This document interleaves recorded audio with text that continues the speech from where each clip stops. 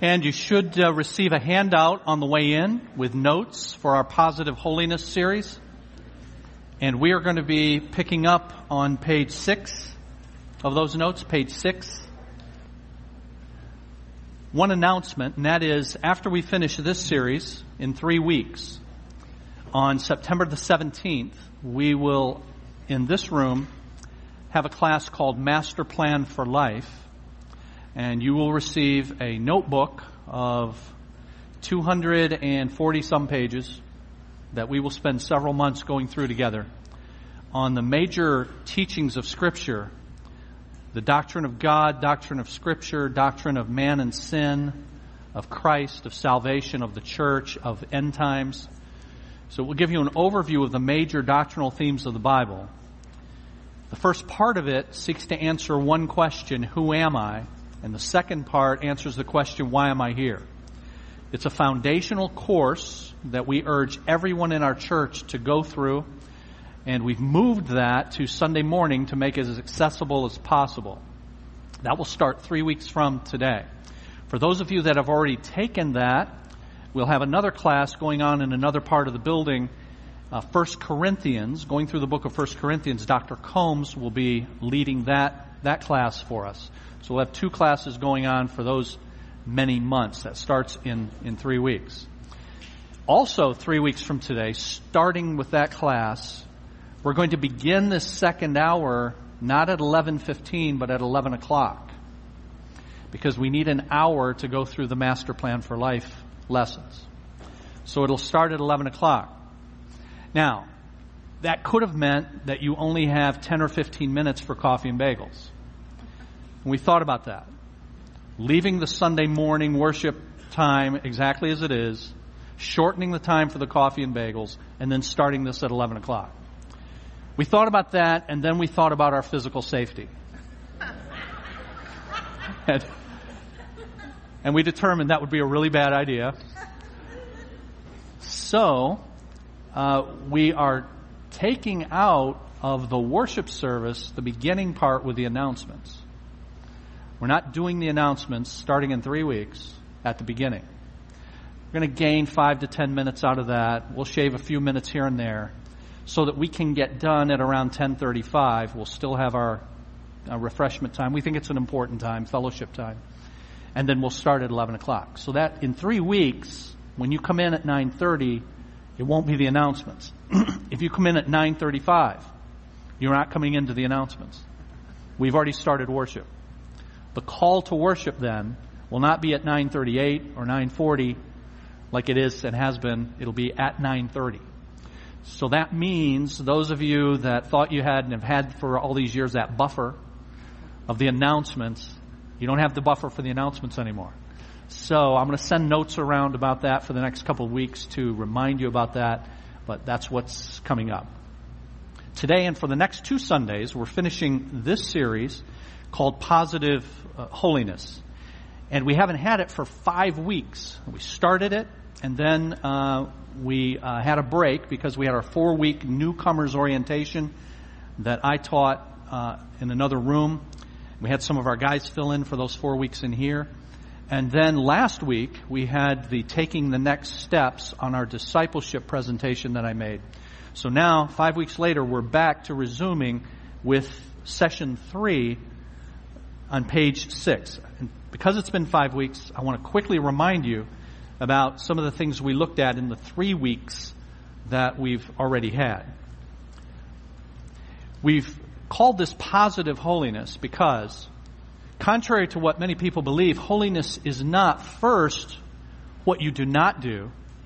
Holiness is first what you do. Holiness is first of all what you are pursuing, not what you're avoiding. Most people think of holiness as things you don't do, things you stay away from. It certainly involves that and it requires that. But the things you stay away from and don't do are all because of what it is you're trying to achieve. So we saw when we started this series that Jesus was asked, what's the greatest commandment in the law? And Jesus said, love the Lord your God with all your heart, all your mind, all your soul. The second is like it, love your neighbor as yourself. On these two commands hang all the law and the prophets, said Jesus. So all of these commands about what you don't do. You shall have no other gods before me. You shall not make to yourself any graven image. You shall not lie. You shall not murder. You shall not steal. All of these things that we're told not to do, which most people unfortunately think of as the Christian life. Stuff you don't do. They're all about what it is we're trying to do. Love God and love others. And if you positively love God, then you will not make for yourself an idol. You will not use His name in vain. That's why Jesus says these other things flow from that. That's why it's the greatest command. And the second is like it, and the other commands of the Decalogue, the 10 Commandments, flow from that, loving your neighbor. If you love your neighbor, you won't kill, you won't steal, you won't lie, and so on. So when we say positive holiness, that's what we mean. Holiness is first of all about what we're trying to accomplish, and the things we don't do flow from logically and automatically from that. Holiness is being set apart, being different. We're different. You're going to be different if you love God with all your heart, soul, and mind. You're going to be different if you truly love your neighbor as yourself. That's going to make you different than everybody else, and it's going to show up then in the way you live. So that's positive holiness. That's why the title. Another aspect of this, then, that if we're going to engage in lives of positive holiness that we need to understand is the world and worldliness. Because if we're going to be separate, if we're going to be different, we're separate and different from, in contrast to, something. And the something in the Bible is the world, worldliness. The Bible warns against worldliness, and it continually commands us to be separate, to be holy from the world. So Romans 12:2, do not be conformed to this world, but be transformed by the renewing of your mind.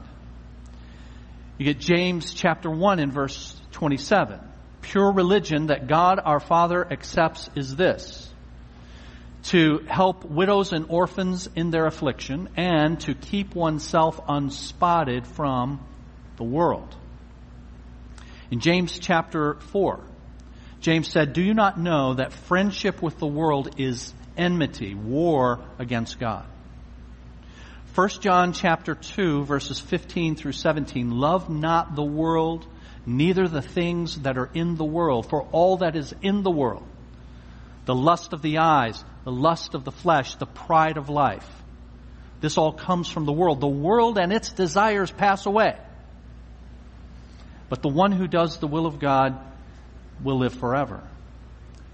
So you've constantly got this Christian world separating. Do not be conformed from the world. Be different from, be apart from the world. You have that refrain throughout Scripture, so much so that on the night before Jesus died, and He gave His prayer in John chapter 17 to the Father. The night before He dies, He prays for His followers, and He says to them, Father, they are in the world. But He goes on to say they are not of the world. In the world and not of the world. So they are located in a place where the values of the world that are contrary to God rule. They're in it. They're surrounded by it. But they're not of it. Their values and their affections and their allegiances come from you. That makes them a minority in the world. So there's this constant then theme in Scripture to be holy, to be different from the world. Now, that means we need to have some definitions. And a few weeks ago I gave these definitions. I remind you of them. There's culture. And culture is the collective values of a given society expressed in the arts, the media, fashion, and customs.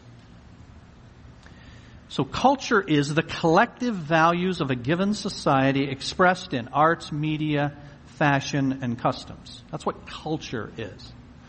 And at every place and at all times, everyone is living in a particular culture.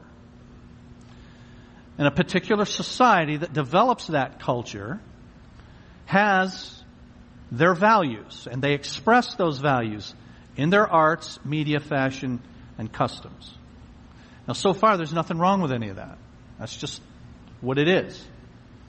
That's culture. Collective values of a given society expressed in arts, media, fashion, and culture. Worldliness is a subset of that. So we all live in our culture. Everybody lives in a culture, in their place and time. But everybody also has a subset of that culture. Some portions of those collective values that are worldly. So worldliness is fallen values expressed in culture. Sinful values expressed in culture.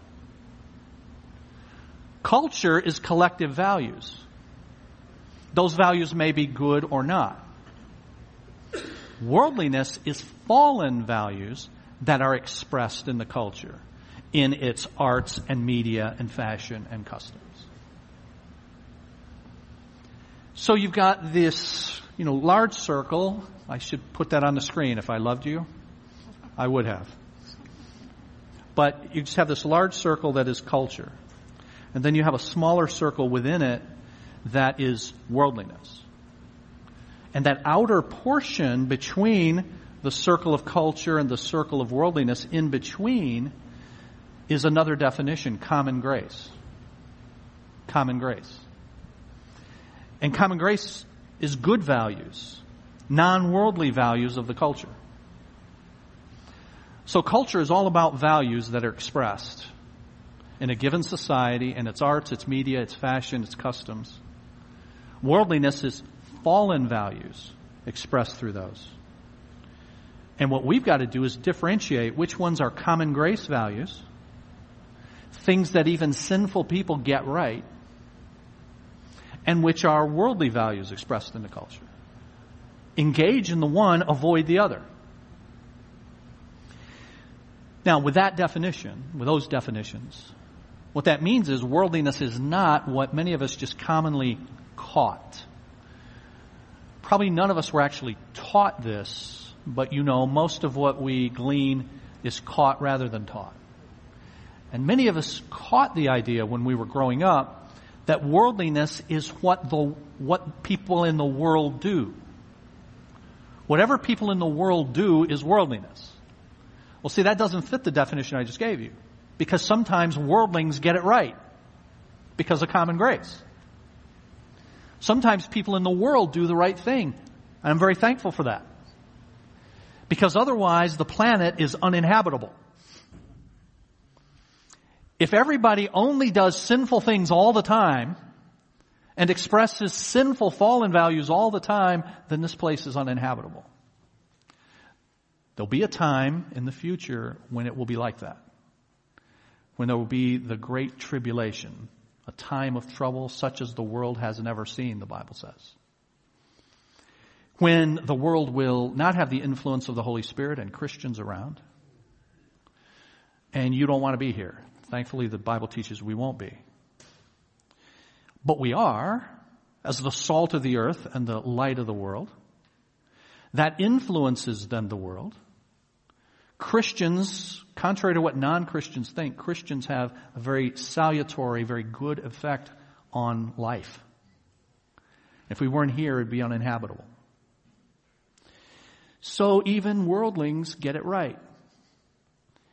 Even people who don't acknowledge God, aren't Christians, aren't living for Him, they still get married.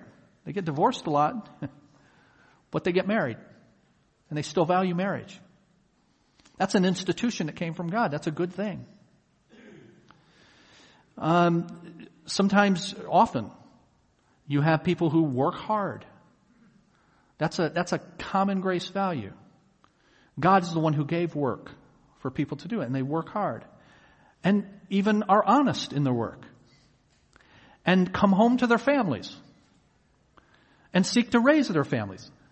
People who are non-Christians do that. But when they do that, they are always living off of what some call the borrowed capital of the biblical worldview. And you guys heard me call it the stolen capital of the biblical worldview. That is, unbelievers are living the way God made us to live in at least some aspects. Marriage is His institution. They're engaging in it without acknowledging Him. So you're stealing. But I'm glad it goes on because it benefits everybody. It benefits us. So that's what we mean by common grace. And it means, though, that it is not so easy for us then to determine what's worldly just by saying, what does the world do? Because sometimes the world gets it right. It means then we have to analyze. We have to exegete the culture. We got to look at what it's doing, and we've got to ask ourselves, is what's happening in our culture, is what's being displayed in the arts, the media, fashion, customs, is that displaying fallen values or common grace values? And we must regularly ask ourselves that, each of us. And if we're not sure whether a given thing is expressing fallen values or common grace values, here's what Romans 14 says in verse 23. Whatsoever is not of faith is sin. And that is summarized in the Bible Knowledge Commentary this way. I'm quoting, when in doubt, don't. If you're not sure it's right, then don't participate. But you'll only be engaging in whether it's right or wrong if you do what I'm talking about. If you're exegeting the culture, if you're analyzing the culture to say, is this expressing common grace values or fallen values? If it's expressing fallen values, it's sin. I don't, as a Christian who's pursuing holiness, set apart, I don't engage in that. So now that's going to result in a bunch of stuff you don't do. You end up making a list of stuff I'm not going to do. You don't just do it because everybody else is, if you're a Christian, right? That violates holiness by definition. So having analyzed it, there are things I don't participate in, places and things I don't go and things I don't want to see. But everybody's got to make that decision. What I'm trying to give you is a framework for making that decision. Now, page 6.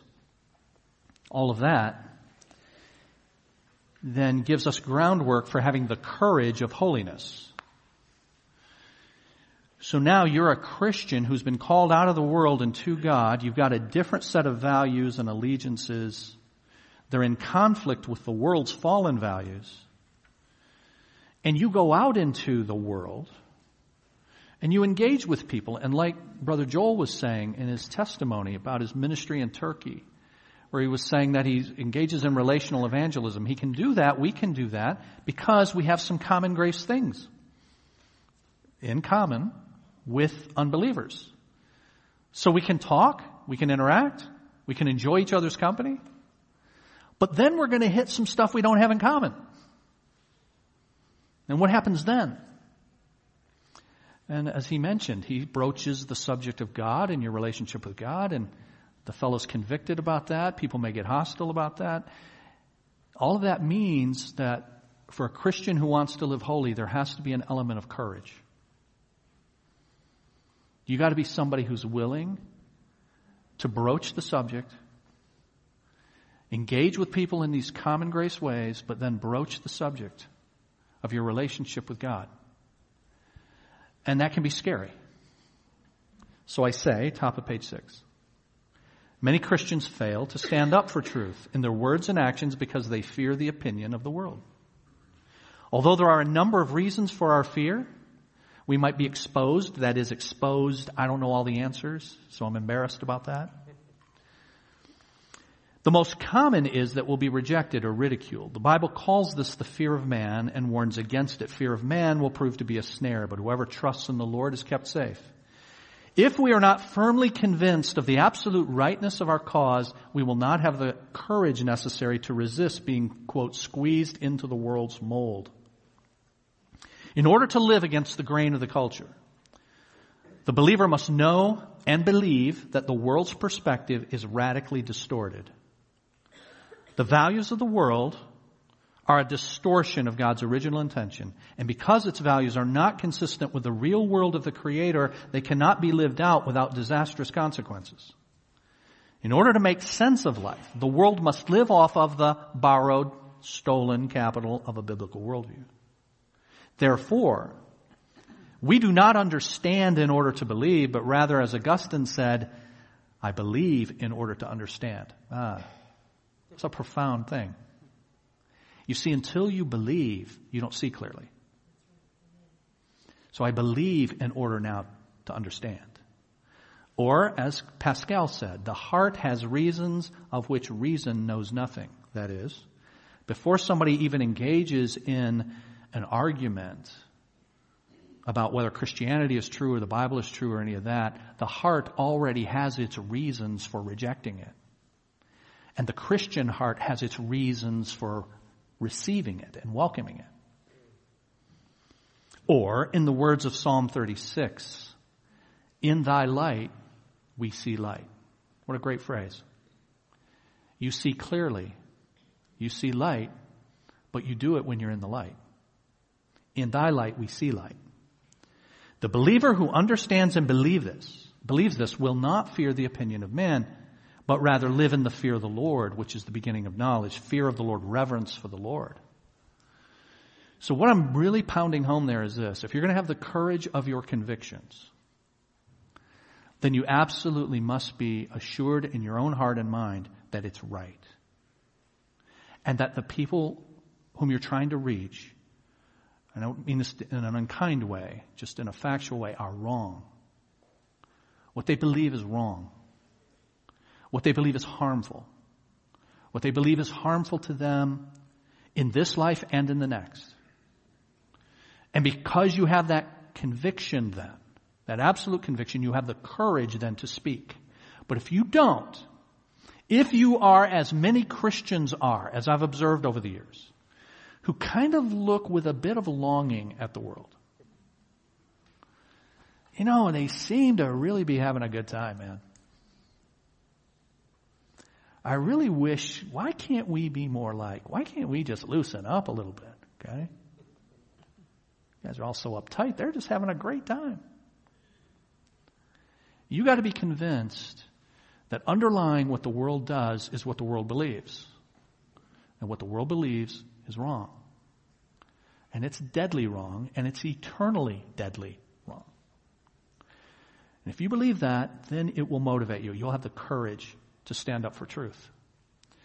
So this is about, then, reminding you of what the world believes, what the Bible says about what the world believes, so that you'll have that courage. Middle of page 6. The importance, then, of a worldview. Everybody has one. The unbeliever has a heart with its reasons, about which reason knows nothing, as Pascal said. They've got a way of looking at things. They came into the world that way. We all did. With a contrary to God way of looking at things. But most people obtain their worldview by unconsciously absorbing it from the culture rather than consciously adopting it from Scripture. And when I say most people, I mean most Christians. The world just gets it naturally. You're born with it.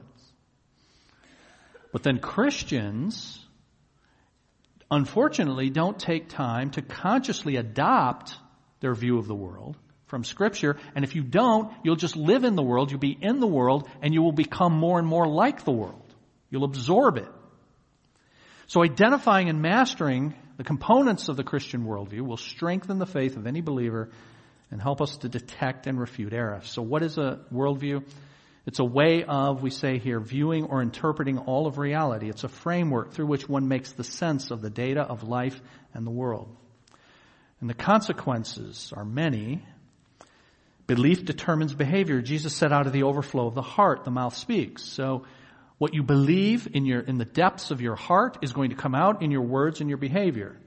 You can even see this, just as an example, in politics. Top of page 7.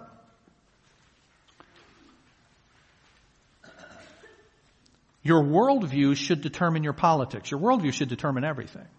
But most of us don't think about first principles and attach what we believe about stuff to those first principles. But here's an example from the world of politics. The founding fathers looked to their own Christian heritage of the idea of original sin, and they found confirmation of the notion that man is an unregenerate rebel who has to be controlled. They were inordinately confident that they knew what man always had been and what he always would be. Private vices, that is, individual personal sin, could become public benefits. An economically beneficent result would providentially or naturally be achieved if self-interest were left free from state interference and allowed to pursue its own ends. That's a mouthful. What's it saying? People are sinfully greedy. And if you create a system that allows people to pursue their greed, you will have the greatest economic engine the world has ever seen. It's called capitalism.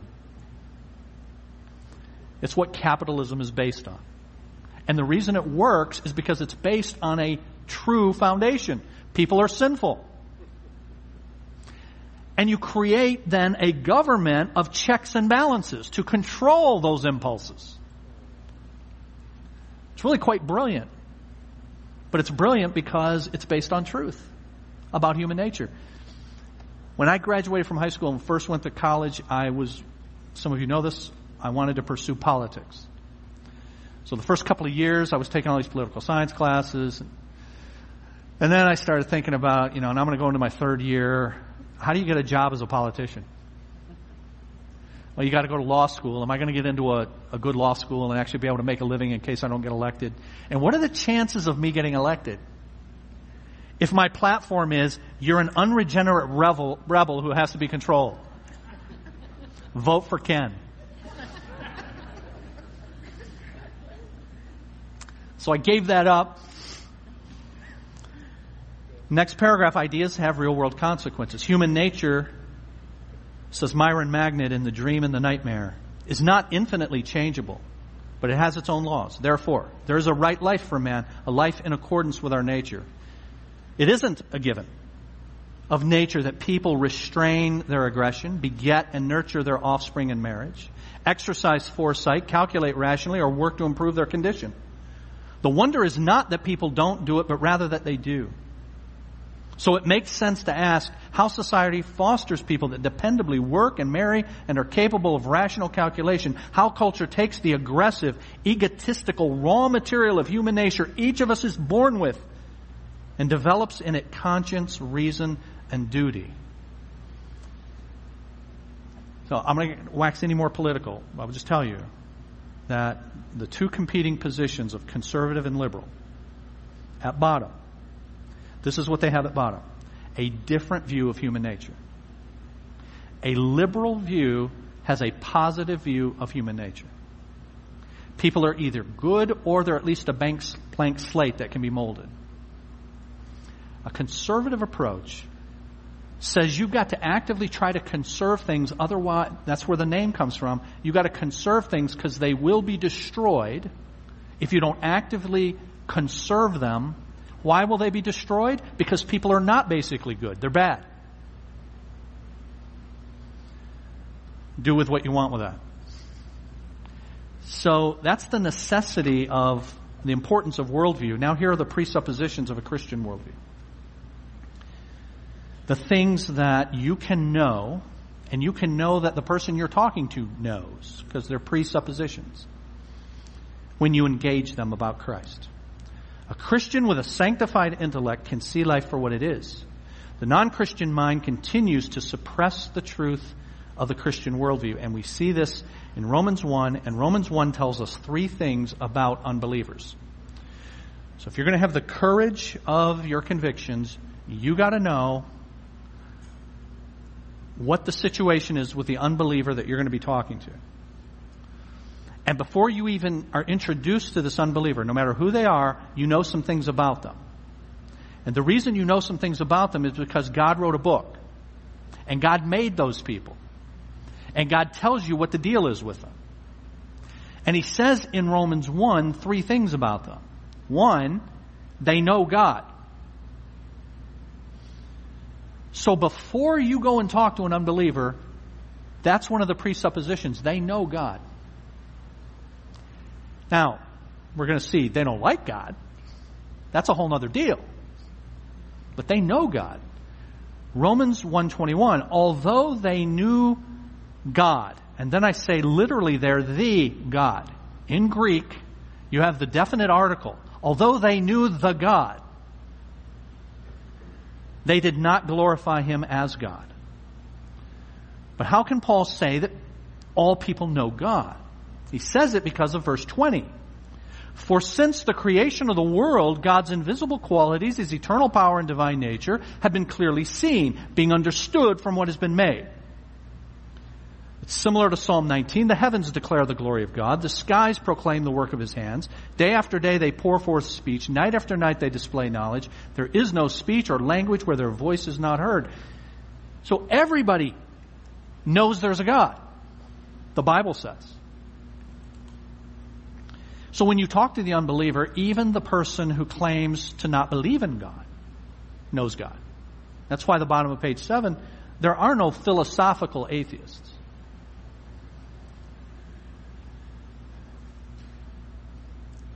Everyone has access to this knowledge. Everyone has this knowledge.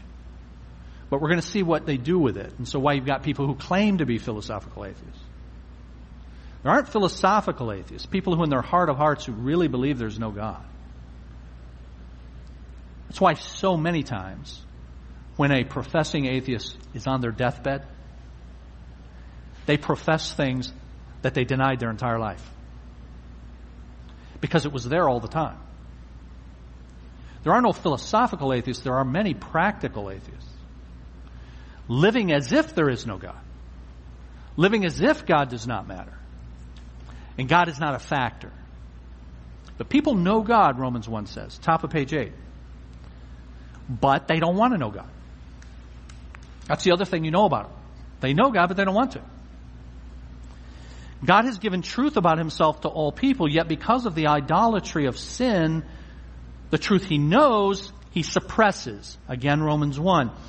The anger of God, the wrath of God, is being revealed from heaven against all the godlessness and wickedness of men who suppress the truth by their wickedness. Suppress it. Suppress, they hold it down. Now, the reason it has to be suppressed and held down is because they know it. So you don't suppress and hold down something you don't have. They have it, but they suppress it. They squelch it. And then verse 28 of Romans 1 says, they do not think it worthwhile to retain the knowledge of God. That's saying they don't like to think about God. They know God,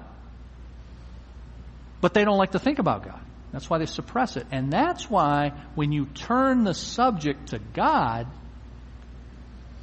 people either get hostile often, or they just put it off limits. You go to work. You young people who aren't every day in the workaday world yet, but when you get there and you work Monday through Friday or whatever it is, you'll be amazed when you come in every Monday at what your coworkers are willing to share with you about what they did over the weekend. They'll tell you way more than you ever wanted to know. It's just open. It's just out there. Talking about how they got blasted over the weekend at whatever party they were with. About who it was they slept with. About whatever happened. They'll tell you. And if you say, hey, have you ever thought about God? What? We don't talk about that at work. We can talk about anything except God. And that goes back to the sinful nature of humanity. They don't want to think about God. God is like a repressed memory, you know. It's like the person who had an upbringing. It's a real phenomenon where someone has an upbringing in which they were mistreated, abused, and they don't want to think about it. And the Bible is saying that the natural relationship of people to God is a bad one. They don't want to think about it. They don't like God. They don't want to retain the knowledge of God in their thinking. So 1 Corinthians 2 says the non-Christian does not accept the things that come from the Spirit of God. They are foolishness to him, and he cannot understand them because they are spiritually discerned. He knows God, but he's practiced at suppressing God and holding down what he knows. And he doesn't invite it, doesn't want to think about it. So you know three things about the unbeliever. They know God, they don't want to know God. C, thirdly, the unbeliever is a fool. Verse 22 of Romans 1, although they claimed to be wise, they became fools. Now, when we say a fool, we don't mean intellectually deficient. Oh man, nothing of the kind. Yikes. Unbelievers can be brilliant in their unbelief. And very articulate. And very intimidating in their unbelief. And they often are. I mean, if you watched the late Christopher Hitchens, and he was a professed atheist, and he wrote some books against God. God is not great, he wrote. No, God is not good. God is not good was the name of his book. He's now deceased. There is one friend of his who says that even Christopher Hitchens made some of these statements when he was dying, that he denied his whole life.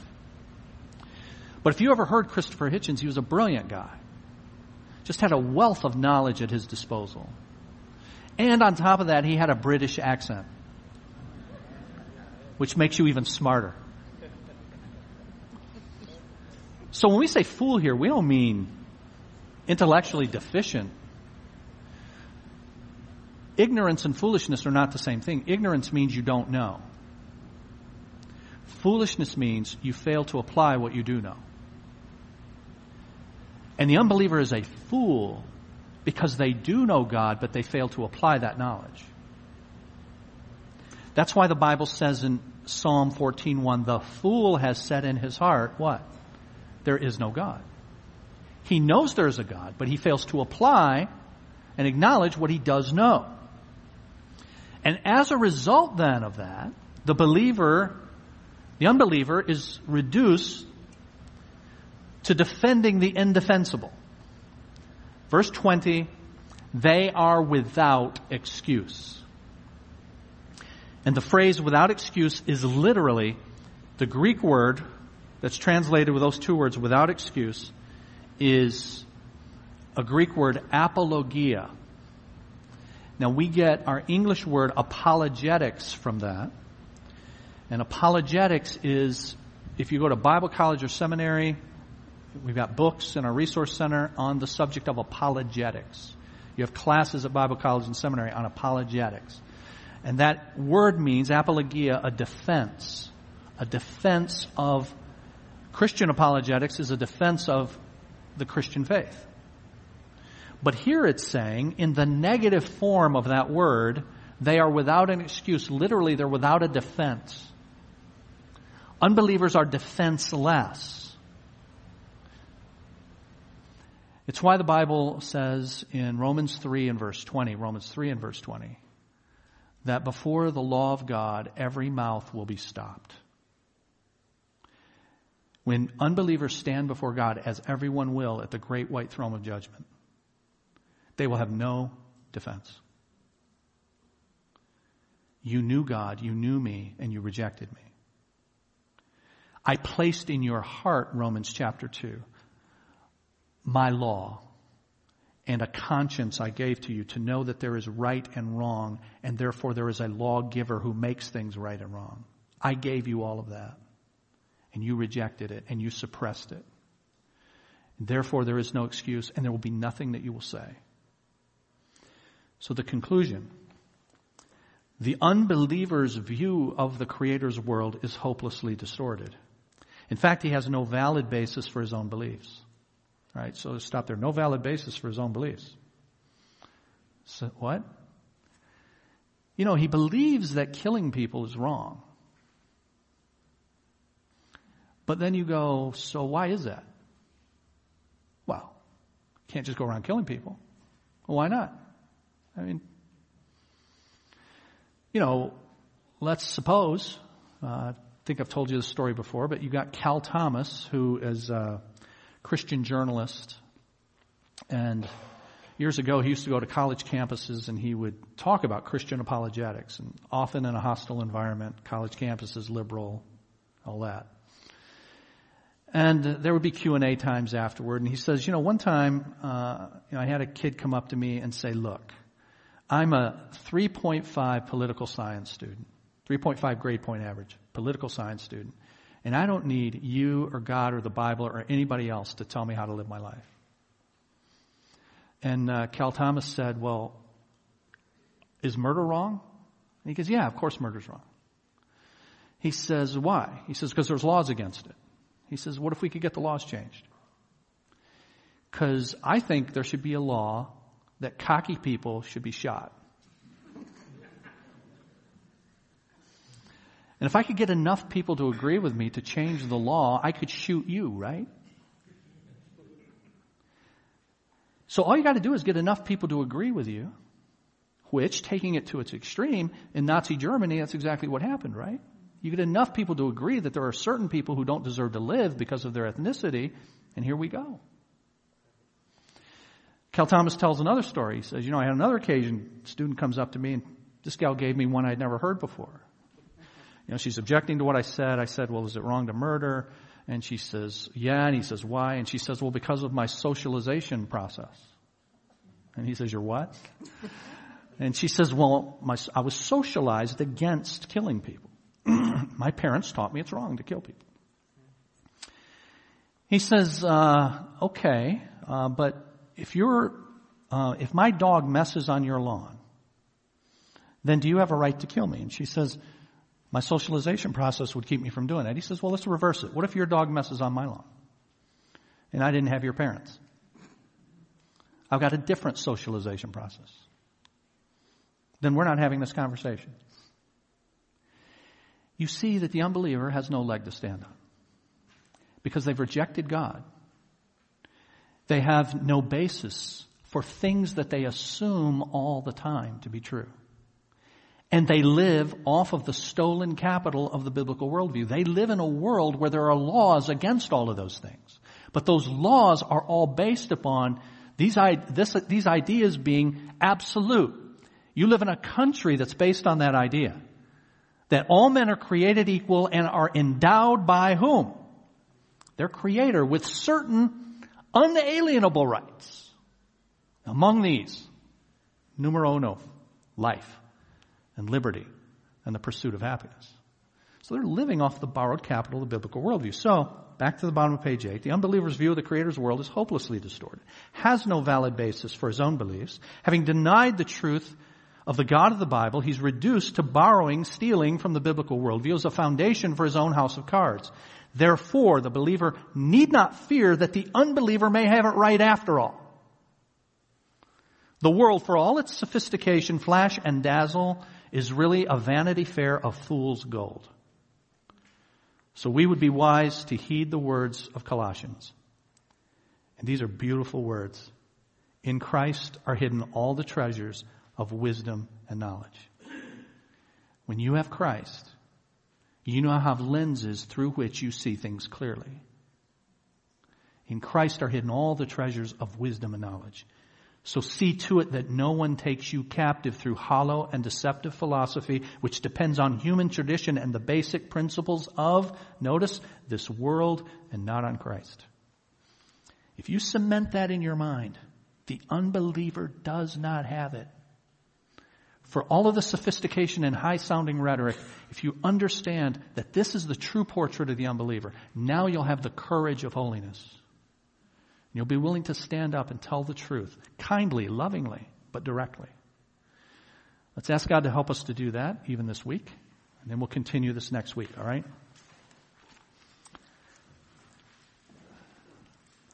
Father, thank you for our time together to consider what you have told us in your word about you, first of all. You literally, first of all. In the beginning, God. And everything else flows from that. We were made to know you. The first man and the first woman constructed, created by you, were made to know your voice. And when you spoke to them, they heeded, they heard. But Father, we have all rebelled. And our sin has horribly distorted now the way we see you, ourselves, others, and the world.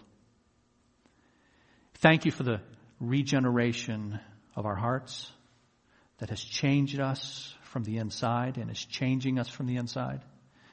Thank you, Lord, for the continual renewal of our minds that takes place when we learn your truth, and by your Spirit we welcome it. So thank you, Lord, that as Christians we are different. We are called out of the world and to you, but Lord, we are in it, though not of it. Grant us the courage of our convictions, that this is true, this is right. Nothing fits together. Nothing works as it was made to work apart from you. And going with that conviction that it's in your light and your light alone that we see light. Help us to be willing to speak up.